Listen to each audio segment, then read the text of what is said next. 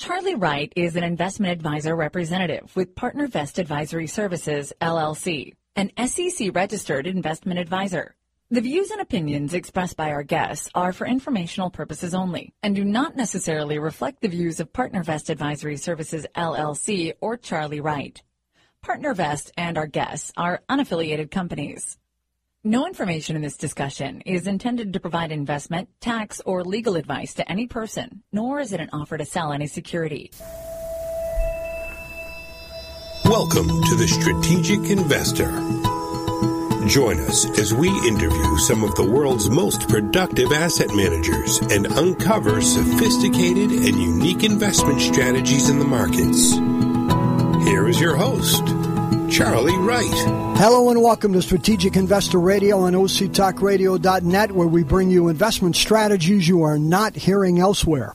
You're welcome to contact us at info@strategicinvestorradio.com and go to our website to hear podcasts of all of our interviews and shows, strategicinvestorradio.com. Today is August 14, 2015. We are very pleased to have with us, I'm Charlie Wright, and we're very pleased to have with us Charles Biederman, founder, chairman, portfolio manager for TrimTabs Investment Research. He speaks to us from their headquarters in Sausalito, California, and they also have offices in London, England. Charles, welcome to Strategic Investor Radio. Thanks for having me. So, Charles, you have an interesting background. You have an MBA from Harvard.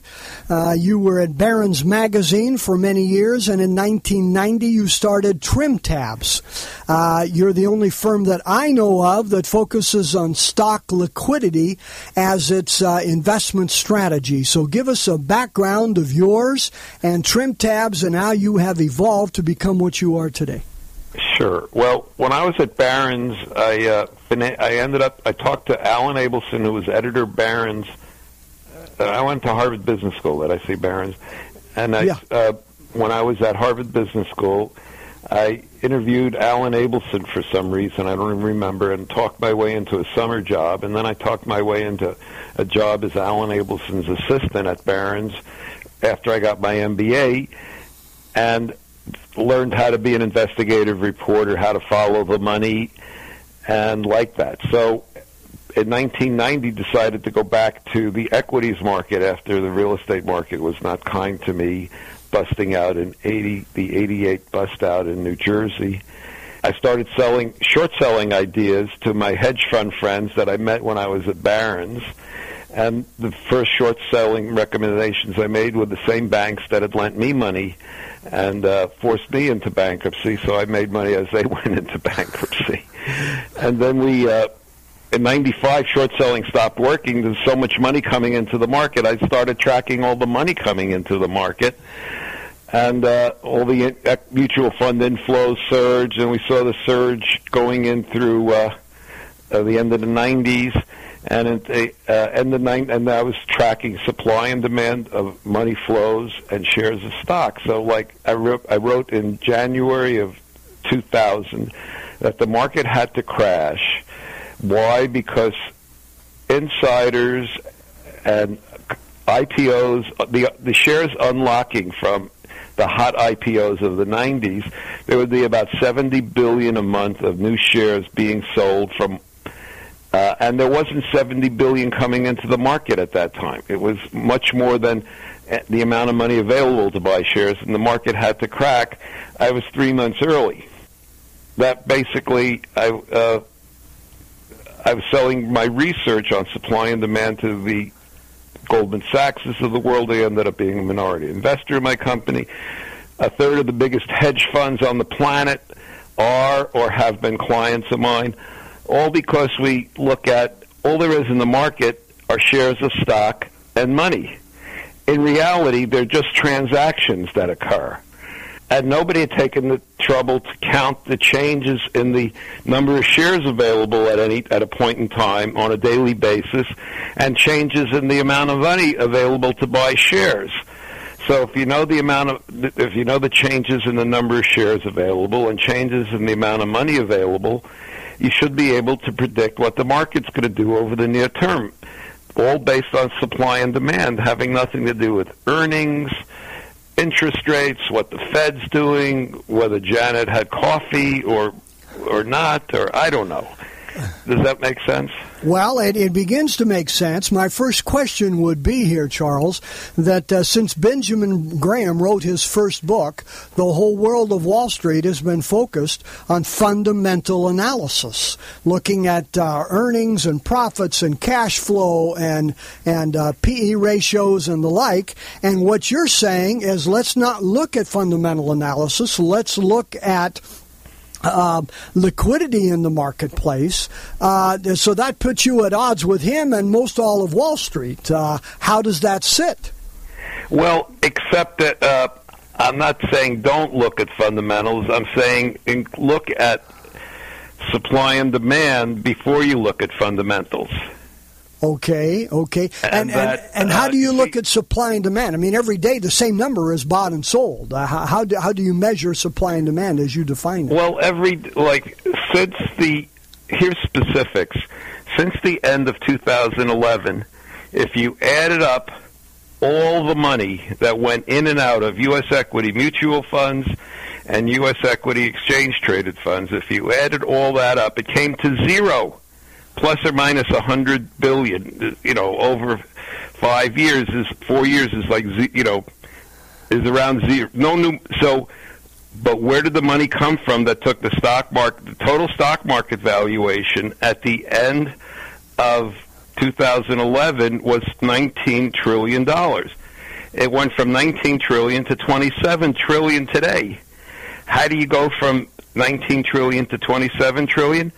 Companies reduced the number of shares outstanding by $1.6 trillion over those years. How did they reduce the share count by $1.6 trillion, you might ask? $800 billion was due to share count reduction, where the buybacks were greater than all the new shares issued by companies. Another $800 billion came when public companies were bought for cash, meaning those shares were all retired, disappeared. So over from the end of 11 to now, we've had $1.6 trillion worth of stock disappear. So consider that 80% of the S&P 500 is owned by institutions. Right. And when institutions typically have a constant cash level from zero for an ETF to 5%, whatever. Everybody has their own cash bogey or amount of cash they like to keep. So when the amount of shares in the market declines and companies and investors get more cash, they have to replace the lost shares to get to their cash target, meaning more money starts chasing fewer shares. Okay. And there have also been fewer shares because there have been companies who have left, either become private or... that's where the share count reduction comes from, when they're taken over by other companies. When Warren Buffett's buying Precision Castways for $30-something billion, those shares are disappearing. The institutions that owned those shares now have $37 billion with which to buy other shares. So they have to replace those shares from a smaller pool, and it leverages up overall stock prices.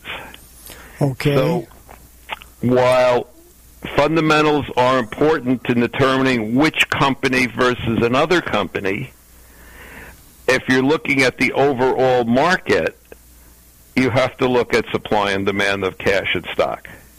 Okay.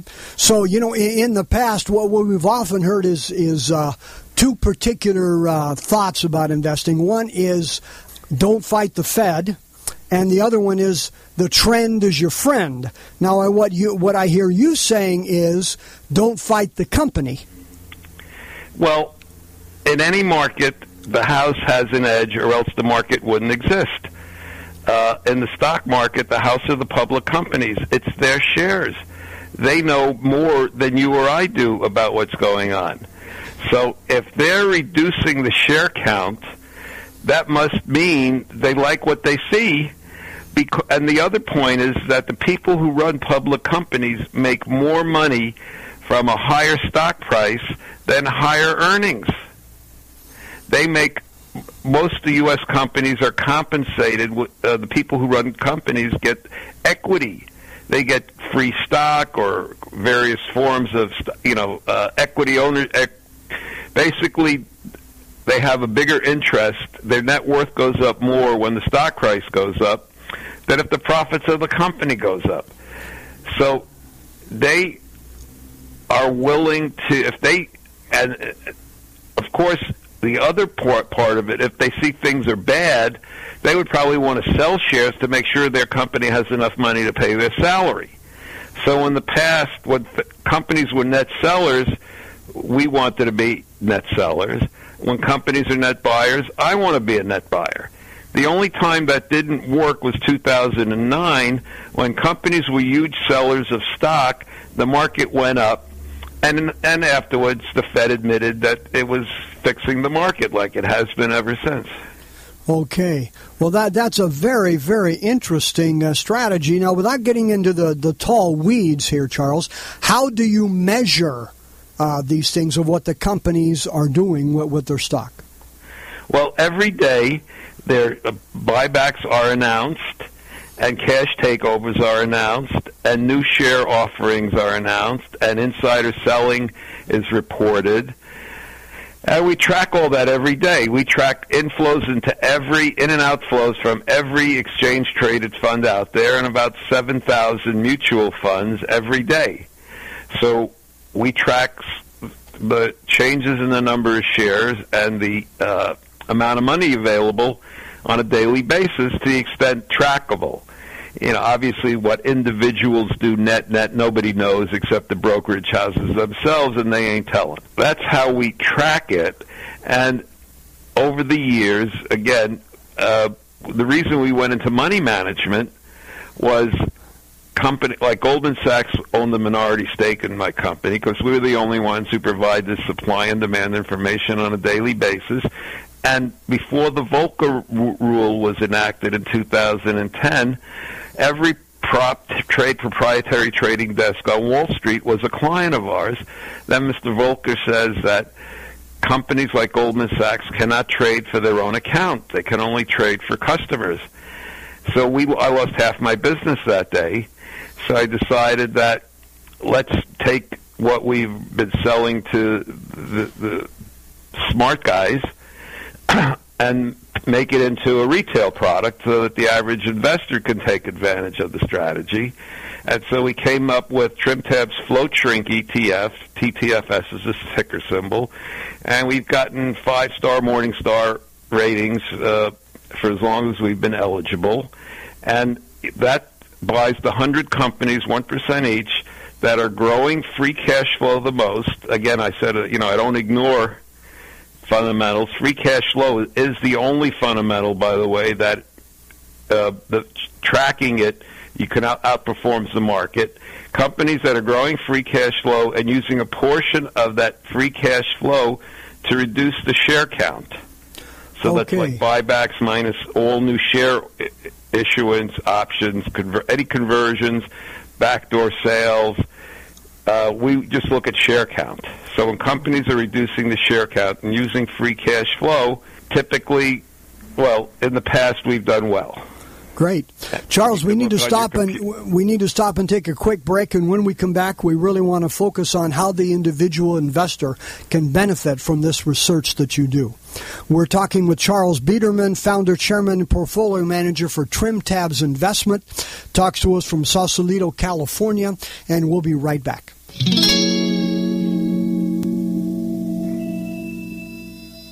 According to the consulting firm Strategic Capital Allocation Group, every decade since 1900 has experienced at least one bear market, and several have experienced as many as 3. So how do we protect our principal from these declines without missing the gains when prices rise? At Strategic Investor Radio, we interview asset managers with unique strategies designed to both protect and grow your investments. Investing is not rocket science. It's rocket fuel if you know how to harness it.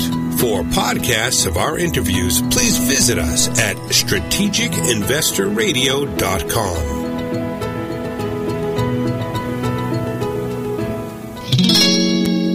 And now back to Charlie and his guest. Thank you, Paul. We're talking with Charles Biederman, founder, chairman, portfolio manager for Trim Tabs Investment Research. And Charles, so I see here and I understand that your key premise of your approach then is that stock prices are a function of liquidity, which is the amount of shares available to buy and the amount of money available to buy them. So you focus on supply and demand rather than as opposed to strictly fundamental value. So right. Do you sell your research to, let's focus on the individual investor. Do you sell your research to them? You have some ETFs, I understand. How can the individual investor benefit from the research that you do here? Well, our research is more for institutions. It's a minimum price of like $1,500 for individual investor, and it goes up to data feeds. It runs into a significant amount of money. But I don't really recommend our research unless you're an investor with 7-8 figures in the market. Rather, we have two publicly traded funds. One, the aforementioned Trim Tabs Float Shrink ETF, which invests in companies growing free cash flow. And you're absolutely right when you said price is a function of liquidity. And the other part of that in there is that free cash flow is the most important metric there is for companies. If you invested only in companies growing free cash flow over time, you would have outperformed the overall market. Free cash flow, after all, the design purpose of business is free cash flow. You want to make more money than you started with, or else why are you in business? That's what my wife reminds me of most every week here, Charles. So free cash flow is the most important number, and we add that to supply and demand. On the other hand, outside the U.S., we have a fund we just launched June 3rd, Trim Tabs International Free Cash Flow, FCFI is the ticker symbol, trades on the New York, and it invests in the 10 largest non-U.S. markets, not including China, Canada, Germany, Switzerland, Netherlands, France, Japan, Hong Kong, Australia, Korea. I think that's 10. And the companies in those markets growing free cash flow the fastest. And in those countries, they make so much, companies that are growing free cash flow the fastest, they don't do float share count reduction because they don't get paid. They're not incentivized with equity the way American top management is. So those companies outside the U.S. growing free cash flow pay a lot of dividends. The dividend yield on that fund is 3.5%. Now it's not, it's foreign dividends and so there's taxes, extra whatever on the foreign dividends, but the fund itself yields 3.5%. And companies growing free. So these are the fastest growing non-U.S. companies. How you beat a down market is by dollar cost averaging through it.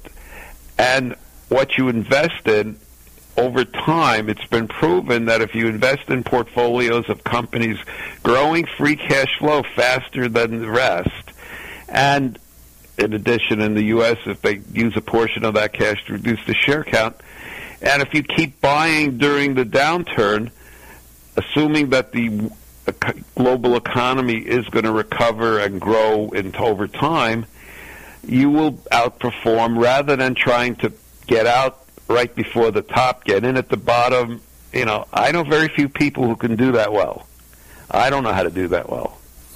Okay, so you're not really focusing on market timing or when to get in or when to get out. You're just saying, hey, market's going to have ups and downs, and when the market goes down, that's a good time for us to deploy more cash.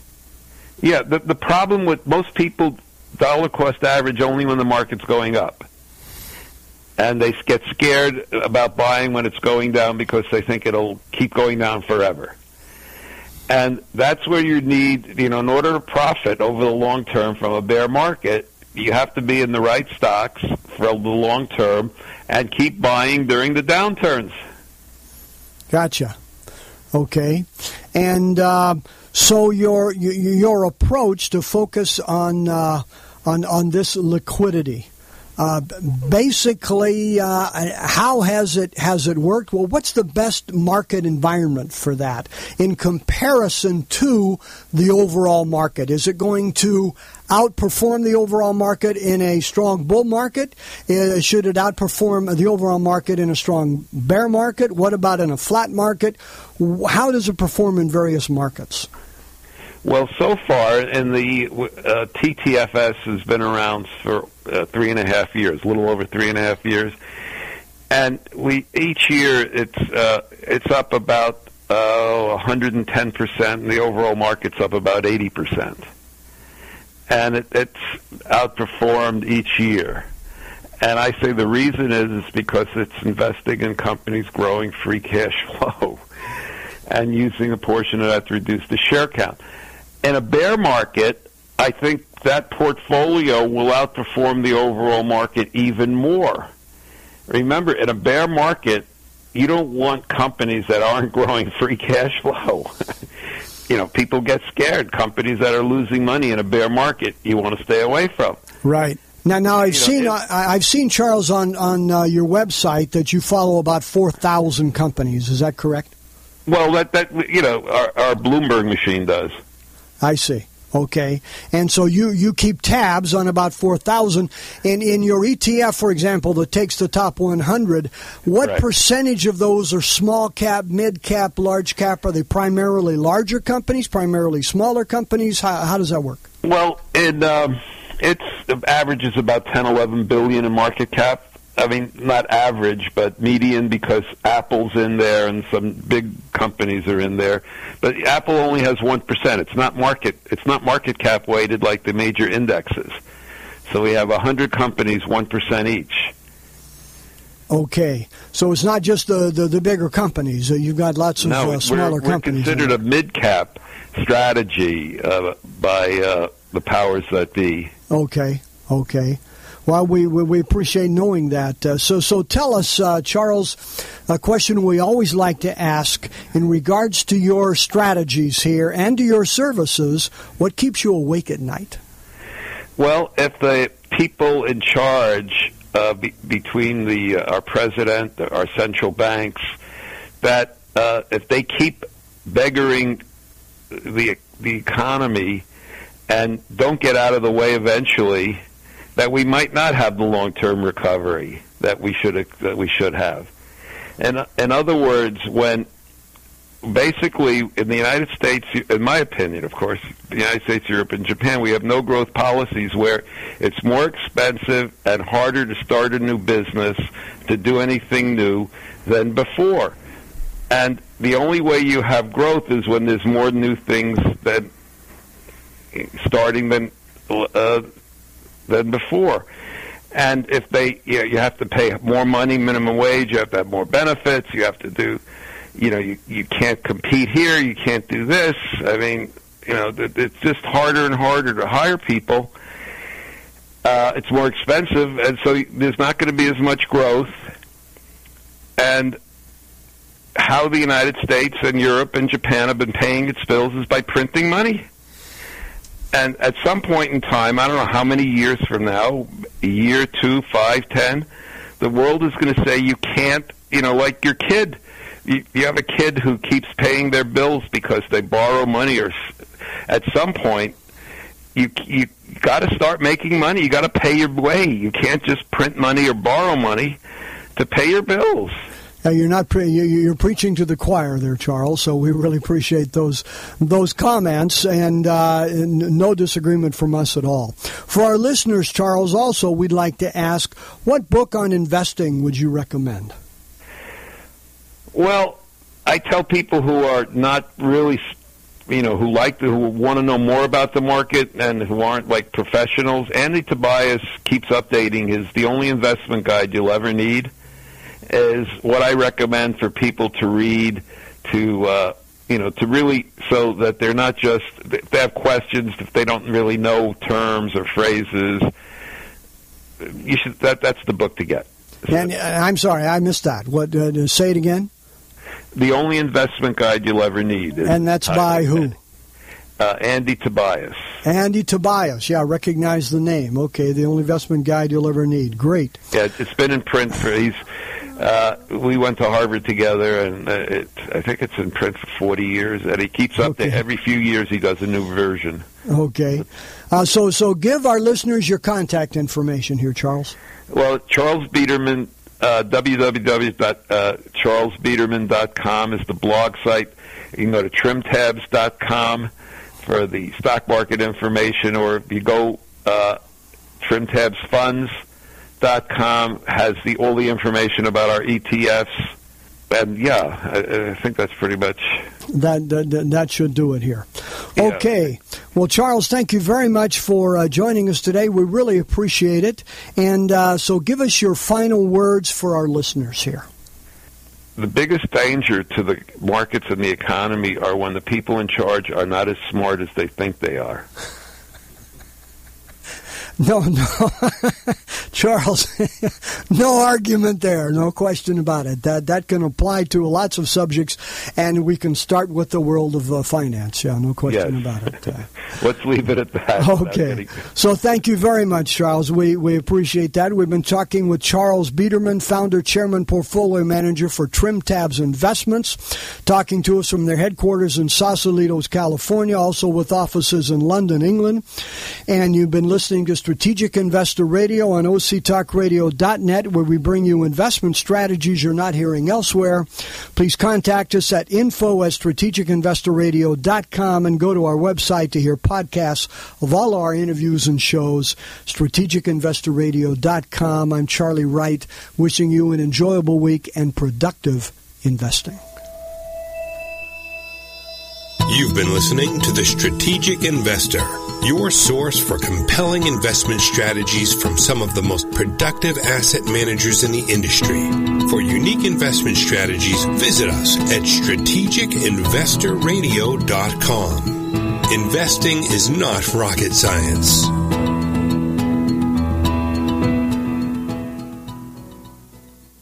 Charlie Wright is an investment advisor representative with PartnerVest Advisory Services, LLC, an SEC-registered investment advisor. The views and opinions expressed by our guests are for informational purposes only and do not necessarily reflect the views of PartnerVest Advisory Services, LLC, or Charlie Wright. PartnerVest and our guests are unaffiliated companies. No information in this discussion is intended to provide investment, tax, or legal advice to any person, nor is it an offer to sell any security.